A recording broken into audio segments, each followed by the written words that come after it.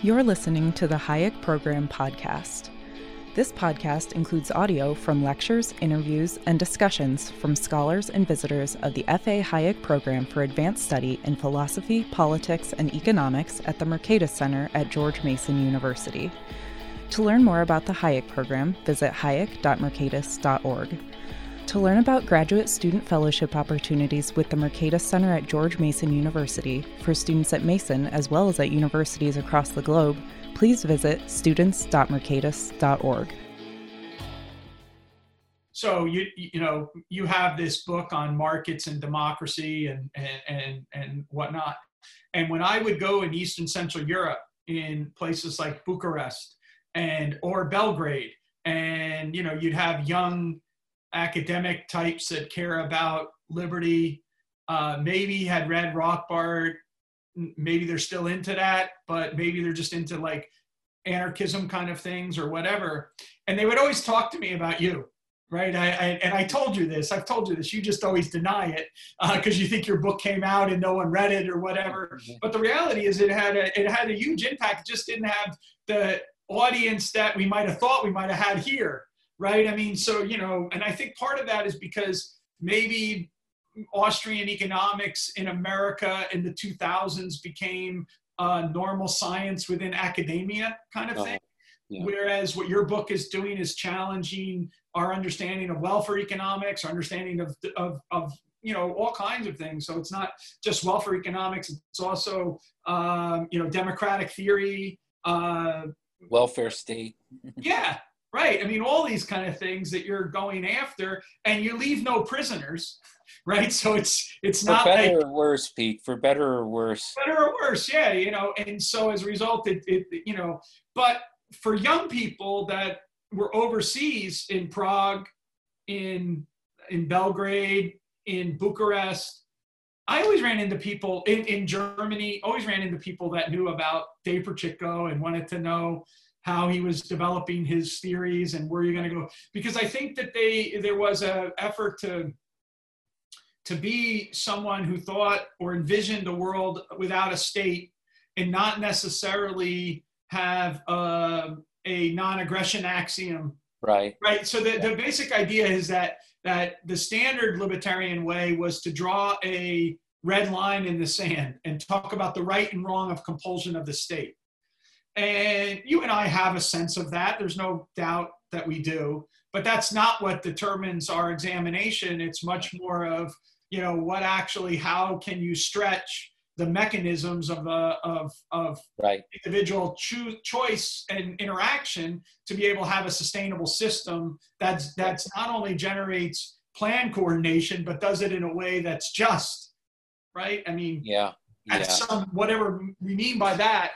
And Kim, I think, found that. It's interesting, anyway, that's just a statement more than a question, but I do want to ask you about you also edited a volume about economists disagreeing, and. Yeah, I taught a course at SUNY Oswego on alternative schools of economic thought. And it was for seniors. I taught it only once. And I was putting readings together. And I thought, there really isn't a book out there at the time that puts together some Austrian stuff, some post-Keynesian stuff, some contemporary Marxist stuff, feminist economics, that type of thing, which I explored all that in the course. And I thought, okay, maybe the time's right for this. That book is still in print, Why Economists Disagree, and occasionally people buy it or use it. But I thought the time was right for pluralism. It was that pluralist thing was emerging, and you and I are agreed with much of the pluralist stuff. Yeah, let 1,000 flowers bloom, but you can't you can't combine certain things out of all these disparate schools of thought and claim you're doing some kind of largely coherent analysis. Right. It really does. It'd be nice if it worked that way, but it doesn't. Yeah. But yeah, so I put that book together And like I said, it still sells, and people still, I see it being cited and referenced. And I think, all of Dave, that. react to this. So the way I view it is very Buchanan-esque because, you know, I've spent a lot of time studying him and I've adopted a lot of his language and stuff over the years, but he had this metaphor of the windows. But Don had the metaphor, basically just the Gadamersian, notion of charitable reading and fusion of horizons kind of thing, which meant that you had to give other people their due, listen to them and all that. And to me, pluralism is a byproduct of a healthy science, as opposed to a position that any one scientist holds in it, but that as teachers, our goal is no longer now as scientists, but instead as teachers to try to help students look through the different windows. And so I see in your book the respect for the different windows that people look through, rather than the idea that there's only one window. Yeah. And it's interesting for us because I think that if you go back to the Economic Way of Thinking book, we are in some sense asserting that there's one window, but yet we're trying to make space, following Hayne, at the very end of the book, that window doesn't exhaust humanity. Yeah, this is all a tricky thing. Like when I took that psychology course that I mentioned, we studied Freud and we studied behavioral psychology, behaviorism, and that type of thing. When I took a sociology 101, we see all these different perspectives in sociology. And I walked away from that, finding it interesting, if not fascinating, but walking away from sociology saying, there's nothing coherent here. There's not a solid research program. There's these different perspectives, and that's it. Now, the tricky thing is for us as teachers, and some schools do this, and apparently they do it successfully. Do we want our first economics class, which will be probably the only economics class for 95% of the students, do we really want that to be a course of competing perspectives, right, where students walk away and then finally do say, boy, economists disagree, right? Do we want them to have that impression that they might already be biased towards from their other professors, and to walk away saying it's all up in the air, economists really don't know what they're doing? Or do we want, and whether you're in kind of a post-Keynesian department or kind of a property rights, Austrian type, whatever it might be, do we want to give them the full exposure in their very first and probably last class to all these competing perspectives? Or do we want to give them a first general exposure to the perspective that we generally find ourselves in, agree with, contribute to? Now, it would be nice if most programs have, and we don't at Northern, but it'd be nice if we had a couple different capstone courses. One, a capstone course in higher level theory and math for the kids who want to go to graduate school. That'd be a nice capstone. Right. And another nice one would be to have kind of a competing or alternative schools of thought course. After students have studied the theory and applications and all that, towards the end say, well, now understand that you're working within and have been exposed to a particular tradition. And to be a more well-rounded economist, you should understand and appreciate that there's other sub-traditions within the tradition of economics itself. Yeah, I think that would be the idea. I think how fortunate we were with Bolden, because his great books class, right, was, Smith, Malthus, Marx, I think Keynes. Ricardo. He did do Ricardo too, right? Yeah. And did he do Mill? Do you remember? I don't remember. I don't think he did Mill. I think he just went to Keynes after that. Yeah. But because I remember him talking, he stuttered, as you know, and him talking about the K factor, which was Keynes Koletsky and Kenneth, right? You remember? Yes. But when I was at NYU, I taught a course which was supposedly these contending perspectives. And what I did was, this was an introduction to honor students of economics, and we used Smith's Wealth of Nations, Marshall's Principles, and Stiglitz's economics textbook, which had just come out. And the question I asked the students as we read the different parts was, what was the continuity and discontinuities in the history? So what unites them, and then where are their disjoints about?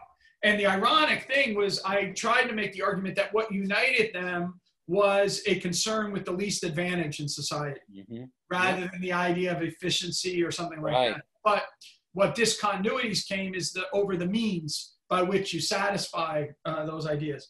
But I think you make a really good point, but your book is an excellent window into that pluralism discussion. You were a professor, honorary professor at Texas Christian University, which is devoted to that. By the way, John Harvey down there, he does have one of these capstone or contending perspectives courses. And they explore quite a bit of Austrian economics in there among these other schools. Yeah. And it seems to be going very well for him. Texas Christian University has, I think, a great department. Yeah. You had, where it's Barnett. Yeah. And they don't only nod to other approaches or theoretical perspectives or even policy perspectives, but they actually engage them. I'm sure you remember this, because again, when we were coming out of graduate school, communism was collapsing in Eastern Europe, or at least fracturing. As soon as we got out, they had the revolutions and everything. But it wasn't like that surprised everyone. That was all happening from basically 86 onwards. It was starting to fray. Remember, Don was even involved in materials that went to Solidarity, movement and stuff like that. So I don't know if you remember this, but both of us, we mentioned before about the assistant professors. They didn't know what the hell they were doing. So both of us finally figure out that we need to get a job with this PhD. And we go and ask Don in our separate ways, Don, how the hell do we get a job? And he's like, I don't know, Richie got me my job or whatever. And so there's absurdities about this that, like, for example, when I was on the job market, I was applying to chaired professorships at Harvard, and I was like, "What's this? Just it's a stamp, like that." But it was also the case that you and I interviewed in the spring before our last year in graduate school for a job at Hobart and William Smith colleges, which wanted to do this diversity thing. Yeah. And I don't know if you remember this. I'm sure you do, because it's so bizarre, but I can't remember which one of us went first or the other one, but we met up afterwards, and he said, like, for the interview. For the interview. And then we met up afterwards. And I was like, well, what did they ask you? What did you tell them? And both of us were like, well, there used to be this Böhm-Bawerk-Hilferding debate, and now we're going to have the Habermas, Hayek debate.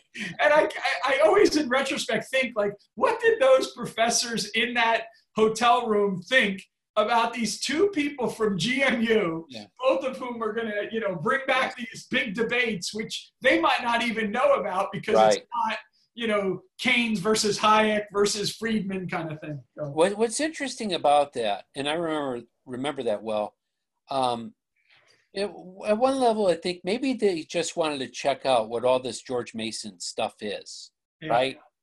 And they'll interview a grad student. But they interviewed both of us. Yeah. If they only wanted to do some surveillance on George Mason, it would have only been one of us. Yeah. But they interviewed both.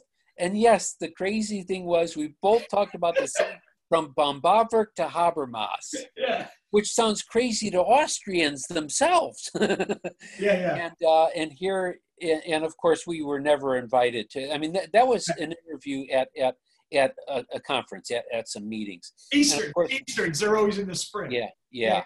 So we were never invited on campus. One other thing I remember, I don't know if you'll remember this, but Middlebury was hiring someone in comparative economic systems. and Colander was in town. We were cocky kids, right? Yeah. There's no doubt. Our professor won the Nobel Prize. Our other professor just is starting a revolution. Yeah. McCloskey is telling us the revolution is right. So we were very cocky. And here comes in Colander. And he's talking to us, and he's very surprised. I don't remember the context, but he's very surprised about how enthusiastic we all are about economics. And then all of a sudden, and he's praising us for how enthusiastic we are. Yes. And then, there's a job, and I'll never forget this, which is that he says to you, you say to him, hey, there's a job in comparative economic systems. I'm going to apply to Middlebury. And he goes, oh, well, you need to have, the language. And you're like, but I studied the language. And I think you backed him up into a corner where he had no idea where the hell his exit was going to be. Right. And I think that attitude that we had probably maybe was naive at some level, but on another level, it was very charming, I think. Well, we have to leave it to others to decide whether we were charming or not. I can say it was partly naive. Yeah. but we're also excited as hell. Yeah. And you have to appreciate that. And there's that Tulloch quote when Steve said it in his podcast with you. Yeah. When we were all debating and arguing and laughing in the center office, and Tulloch poked his head in and said, you Austrians are nuts. But he as he turned and walked away, he said, but at least you're enthusiastic. Yeah, but I think a great line of that is actually two things. If you remember the excitement we all had when Mario and Jerry's book came out. So we all had to go to DC because remember they were held up in customs because it was a Basil Blackwell book. So it hadn't been there. And then we were waiting for them to come out. And you and I were the first two people online, Yeah. And that's also true of Rothbard. Remember we went down to the Rothbard seminars. I'll never forget. Rothbard chose to spend the evening with us. Yes. This is even, I think, before Steve was in the picture, actually. Maybe he was. But again, that was partly surveillance. Yes. But remember, he sat with us, and then we're talking to him, asking all these questions, and he goes, wow. He goes, now, I used to be, I never met him assessing, and now I have to beat him off with a stick. Exactly. And we were laughing. Yes. We were like, he's talking about us. Yes. Yeah. Exactly. Yeah, but we got to, Leonard, Ralph Rako, all these people that we interact. We had great opportunities. Well, we had, and it was exciting. And I remember, and we go back to Kevin Greer here. Yeah. Kevin actually said that Lavoie was doing us a disservice because we were running around with Gadamer in our hands and Schutz and Ricoeur and all of that as grad students, where it was time to really buckle down and, develop a dissertation project, get through the program. We did well in our courses. Yeah. We passed our exams, our qualifying exams, the prelims and all of that. But one of Kevin's concerns was, where are you guys going to go with all of this? Right? Larry White, same thing. Yeah, same thing, Larry White. What are you going to do with this? And I completely understand, and these were sincere concerns of theirs. Yeah. But I think our attitude was, if we do good work, which we thought we were doing, if we do good work, we're going to land those jobs. Yeah. And the thing is, we did. Yeah. Right? We didn't have to take like a 2-year postdoc somewhere or whatever, which is a great, postdocs and all that are great experiences.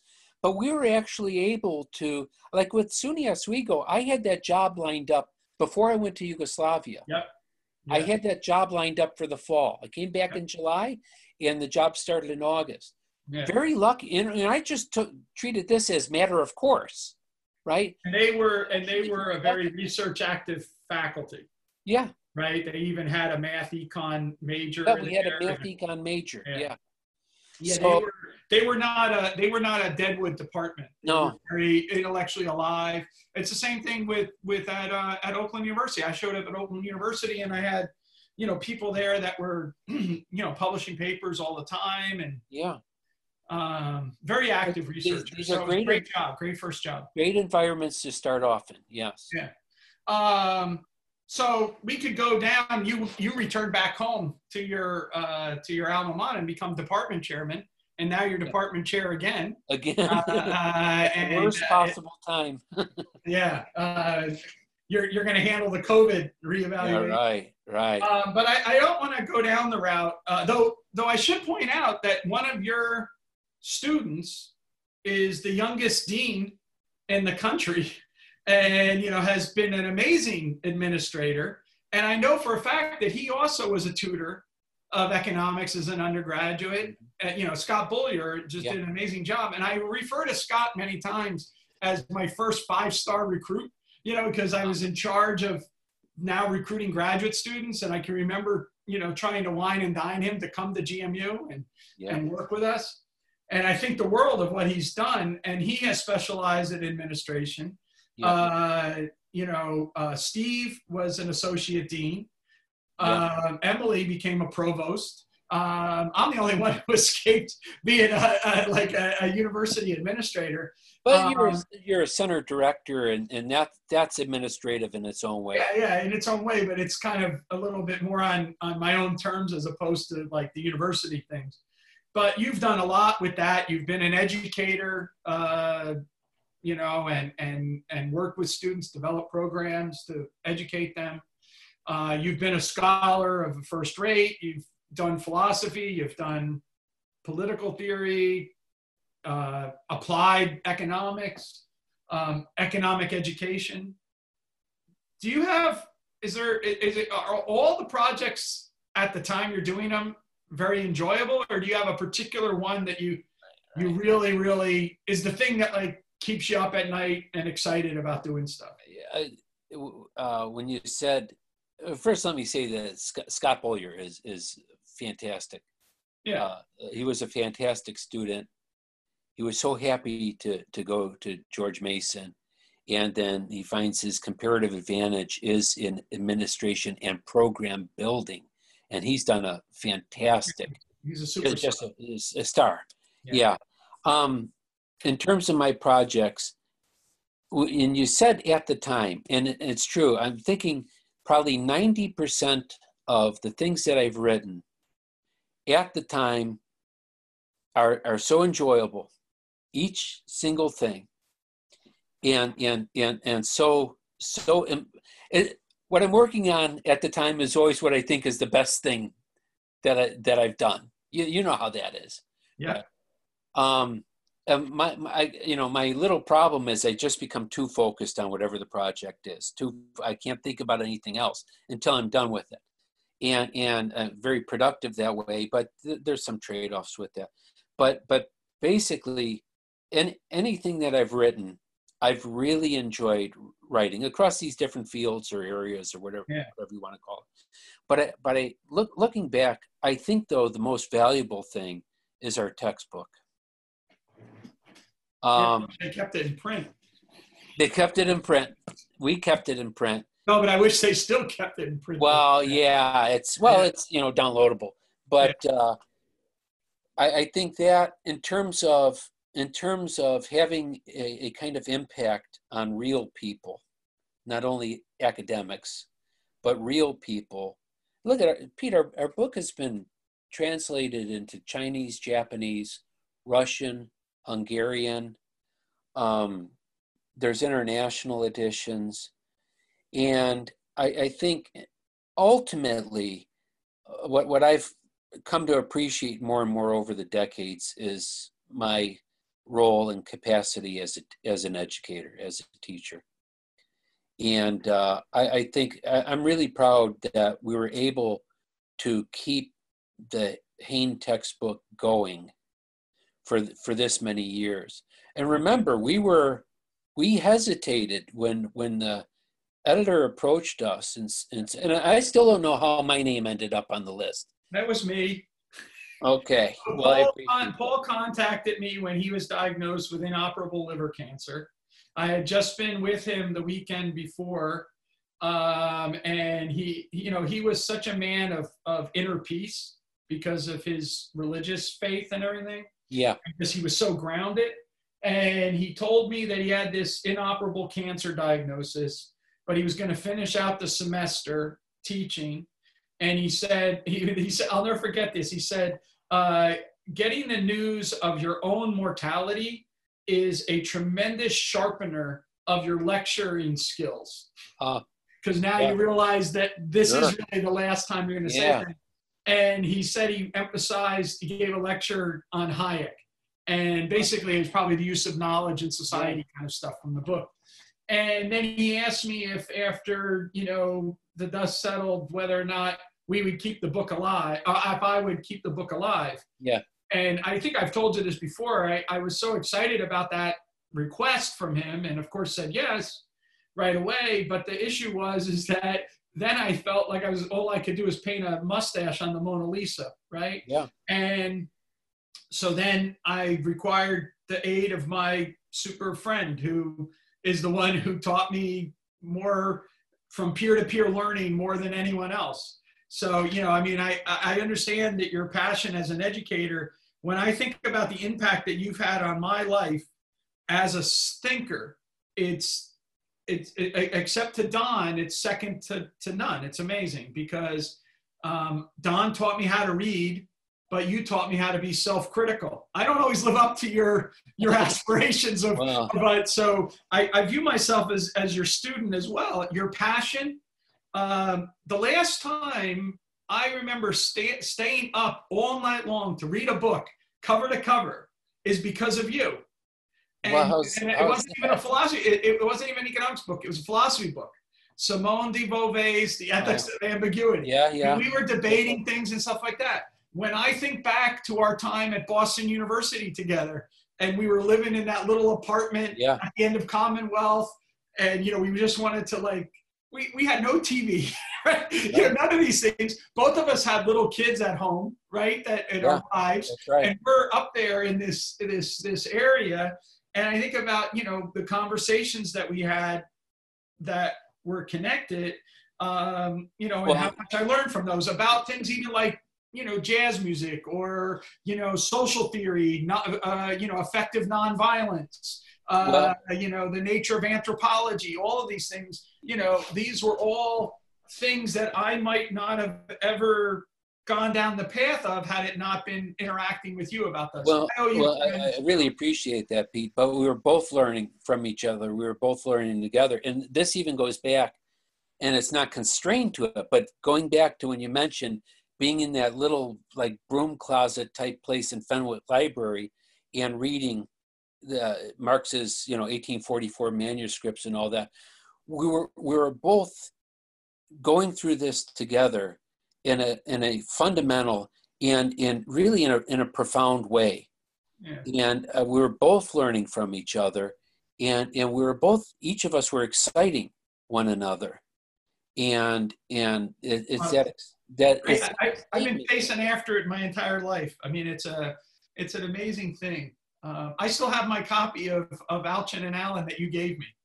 Oh yeah, University. You had an extra copy of University Economics. Yeah. And I can remember the amazing. I don't know if you remember. I tell the graduate students this. I say, when we were preparing for studying exams, we kept on thinking, how would Alchin answer this question? Yes, that's right. And thinking through that is an amazing thing. And we've just had Pete, we've had a long career collaboration and a great friendship, and it's something that I appreciate tremendously to this day. You keep on talking about that you're gonna pull back in less than a decade here, and I still have in the back of my head I want to go to the northern Michigan or Jackson Hole, Wyoming, and go fly fishing with you sometime. And not we were on this place in Burke Lake Park, and I was standing on this hill, and you turned to me and you said, there's like a snake hole back there. And I was like, all right, maybe we should play golf rather than right. Sure. Well, I haven't done fly fishing since my Virginia days. I've gone back to bait casting. But that remember though, also at Burke Lake, you, me, and Steve. Yeah. And that's where just for getting it on the record, that we decided we're working on that Beyond Equilibrium Economics paper, trying to formulate ideas, and we rented a rowboat. We had each of us had a fishing pole. Steve had a tape recorder, and we just ran it, and we were saying this and that. And Steve says he still has those cassette tapes somewhere. Well, Steve always, he was a surveillance expert, so he always collected stuff. He was a little sneaky that way. But look at what a delightful time that was. But it's not only a matter of reminiscing. I mean, we've had, you, Steve, I, Emily, we've had delightful careers. Yeah. You know, we've been, I use this word lucky, but it's come at hard work and all of that, some luck. But we've had careers, and it goes back to truly goes back to George Mason, where we really become formed in a way. Not but formed as professors and onlookers and analyzers and all of that. And we developed a work ethic, a professional ethic early on. I think Don had a unique, a unique impact on understanding how to pursue the life of the mind. Yeah. And whatever that means. I mean, both you and I, we're socioeconomically not of that class. So there was always this like weirdness of fitting in and not fitting in at the same time. And so that's kind of a whole other interesting thing.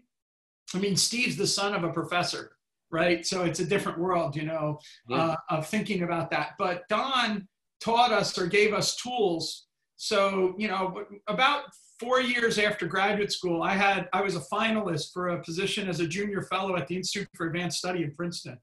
And I went down there to the seminar, and it was Albert Hirschman. And Albert Hirschman was giving the seminar on his paper on industrialization and its discontents. So east, west, north, and south. It's a very McCloskey type project because he uses memoirs and novels and stuff to explore what people's attitudes towards the industrial revolution that they're experiencing at the time. I was this is in retrospect, and I'm probably being too self-aggrandizing, but in my memory, I'm the only one in the seminar room that was like, all over it. I was like totally jazzed by it. And I went out of the seminar room and I come up to the reception area.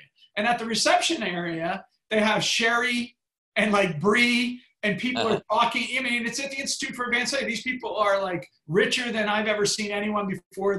They're third generation academic families, all these things like that. They know how to speak 20 languages, and everything like that. And I'm like, is there a beer here? And what do you think about the Yankees? Like what's going on? And I never felt a bigger disjoint between being totally capable and totally out of sorts within such a short period of time in my life. And I'm not sure I still couldn't, feel that way about the whole thing. But I think Don gave us these tools that allowed us to walk in this world with these people, even though we weren't from their world. Yeah. And that's what I think allowed us to be able to be very, very good teachers at universities that are for people like us. Yeah, I agree with that. And you and I always felt that we had something to prove. Yeah. Given our backgrounds, we had something to prove. But hopefully we didn't do it with like a chip on our shoulder or some type of, attitude that can be taken negatively. But yeah, I felt the discomfort being among academics, with, after the seminar presentation, wine and cheese gathering, the same thing. I have some discomfort just being in front of people talking, period, including in my classroom.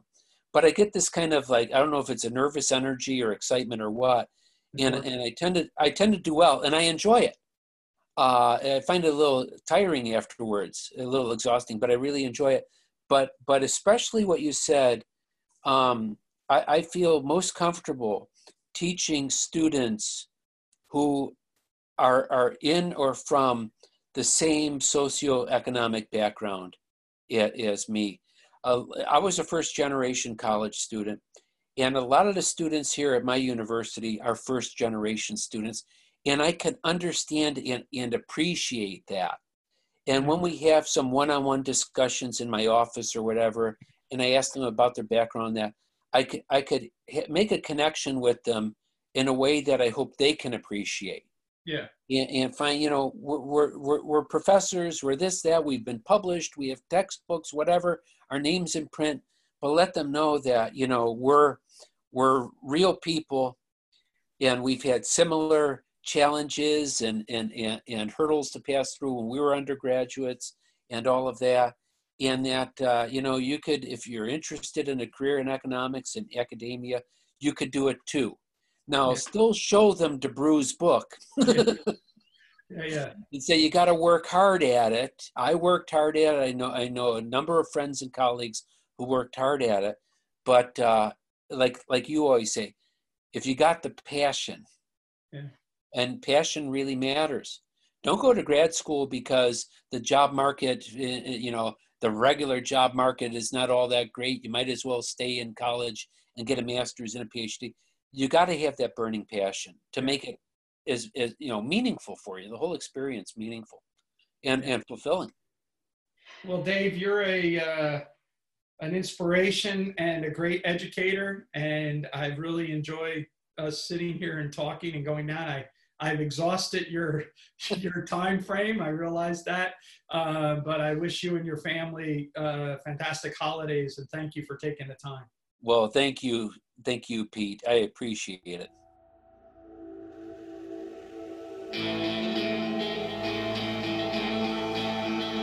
Thank you for listening to the Hayek Program podcast. To learn more about the research, scholars, and work of the Hayek Program, visit hayek.mercatus.org. For more information about graduate student fellowship opportunities for students at Mason as well as at universities across the globe, please visit students.mercatus.org. We hope you recommend students to our programs or consider applying yourself.